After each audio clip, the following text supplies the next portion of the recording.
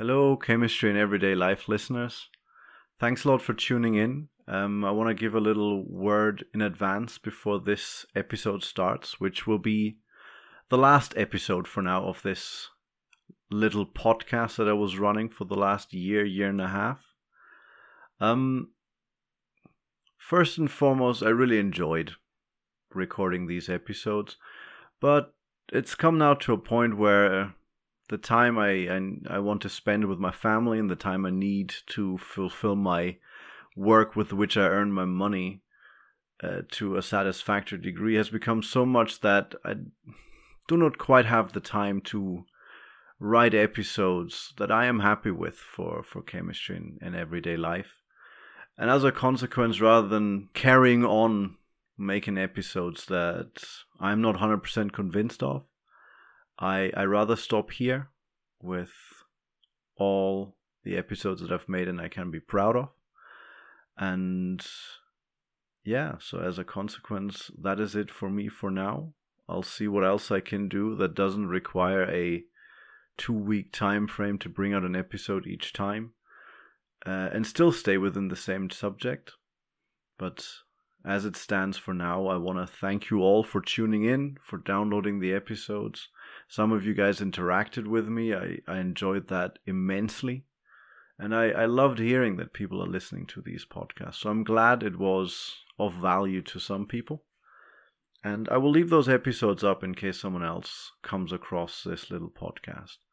And with that, I say thank you very much for coming along this journey.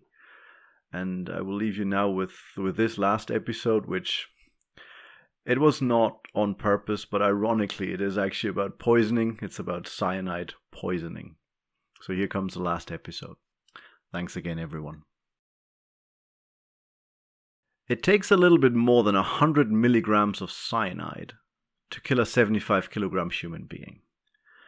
A little more than 100 milligrams, and the unfortunate victim will show the telltale signs of bluish tones of oxygen deprivation mottle the skin, as The Poisoner's Handbook by Deborah Bloom puts it. A macabre, yet thoroughly enjoyable historical account of the different kinds of poisons that ran rampant in the USA of the early 1900s.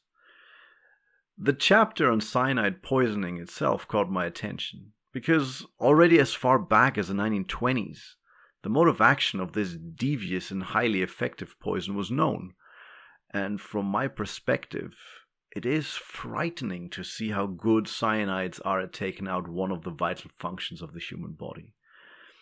So let's have a look at cyanide poisoning from the chemist's point of view. My name is Johannes Vogel, and you're listening to the last episode of Chemistry in Everyday Life, my podcast where I explain the chemistry that happens all around us in layman's terms. Chemistry is the study of the attributes and changes that substances can undergo, no matter if they're gases, liquids, or solids. And believe me when I tell you that this happens everywhere around us at this very moment.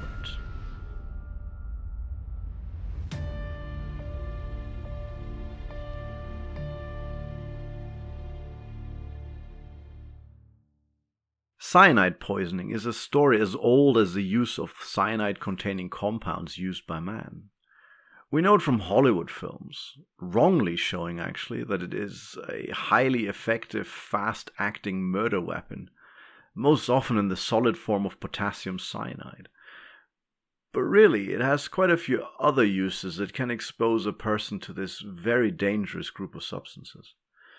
May it be in pest control on, for example, ships, where you fumigate the area with the gas hydrogen cyanide, or the use in mining to separate gold and silver from the rest of the ore.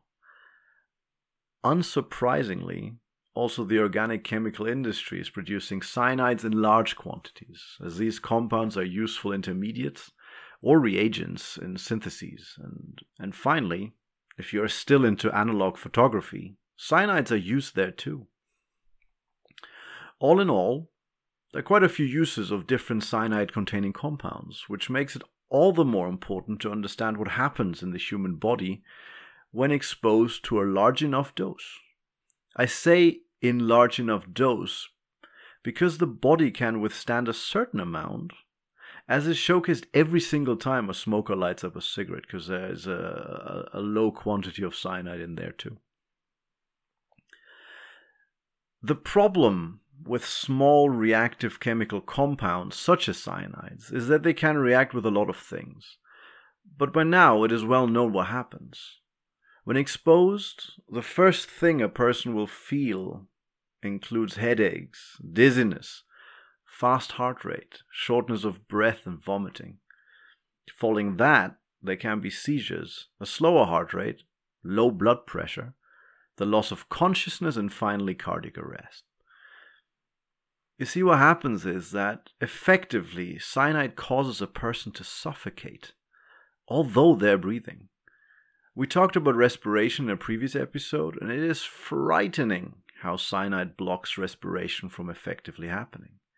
You see, inside our cells we have these little energy factories called mitochondria, structures that are completely focused on creating energy for us, most commonly in the form of a molecule called ATP. And to produce it effectively, they need oxygen, which is transported in via the blood.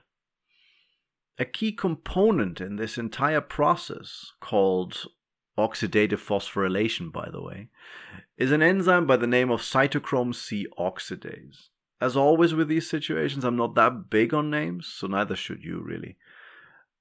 As Shakespeare said in Romeo and Juliet, what's in a name? Anyways, this enzyme has a structure very similar to what red blood cells have, namely an iron ion at the center of a huge ring called a heme structure. You know, similar to the thing in red blood cells that allows it to carry oxygen around. The thing that is actually the reason why red blood cells are red, the hemoglobin. If you're following this podcast, you will have heard of it. Anyways, so this enzyme, cytochrome C oxidase, which is crucial in allowing our power plants in the cells, the mitochondria, to produce energy for us, have an iron ion in the center of a heme ring, which allows it to bind oxygen to the ion. Actually, it doesn't have one iron ion, but two, and some copper as well. And it needs all of that for quite a complex cascade of steps to create the ATP as an energy source. But there's one weakness to this scheme. If you have something that binds very strongly and irreversibly to the ion in cytochrome C oxidase, then you knock out the enzyme and you knock out the energy product. And you guessed it, small molecules like cyanide or carbon monoxide do this very effectively. This is what I meant when I said that cyanide lets the body suffocate without stopping the airflow. The body has no means of using the oxygen coming in from the lungs. Luckily, for everyone involved, if the poisoning has been recognized promptly, there are still things that can be done to counteract it. According to Healthline.com, when swallowed, something called activated charcoal can absorb the cyanide from the stomach. Also, giving 100% oxygen gas will help counteract the effects of the poisoning. Additionally, there's an antidote kit made of 3 compounds that dilate the blood vessels and change the ion to a different state, which allows it to remove the cyanide from the enzyme structure. And last but certainly not least, a modified version of vitamin B12 produced by bacteria, and that thing is called hydroxycobalamin, is used to remove cyanide, leading to a harmless cyanocobalamin form of vitamin B12. And there you have it, folks. Very short and very sweet. This is how cyanide poison works, and now we have learned to counteract it. I hope you guys enjoyed this episode. You can give comments on Twitter or on my website. The details of all my contacts are in the show notes, as before.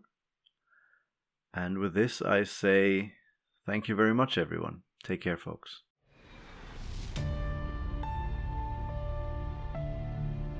You've been listening to the very last episode of Chemistry in Everyday Life, a podcast about chemistry that happens all around us, explained in layman's terms.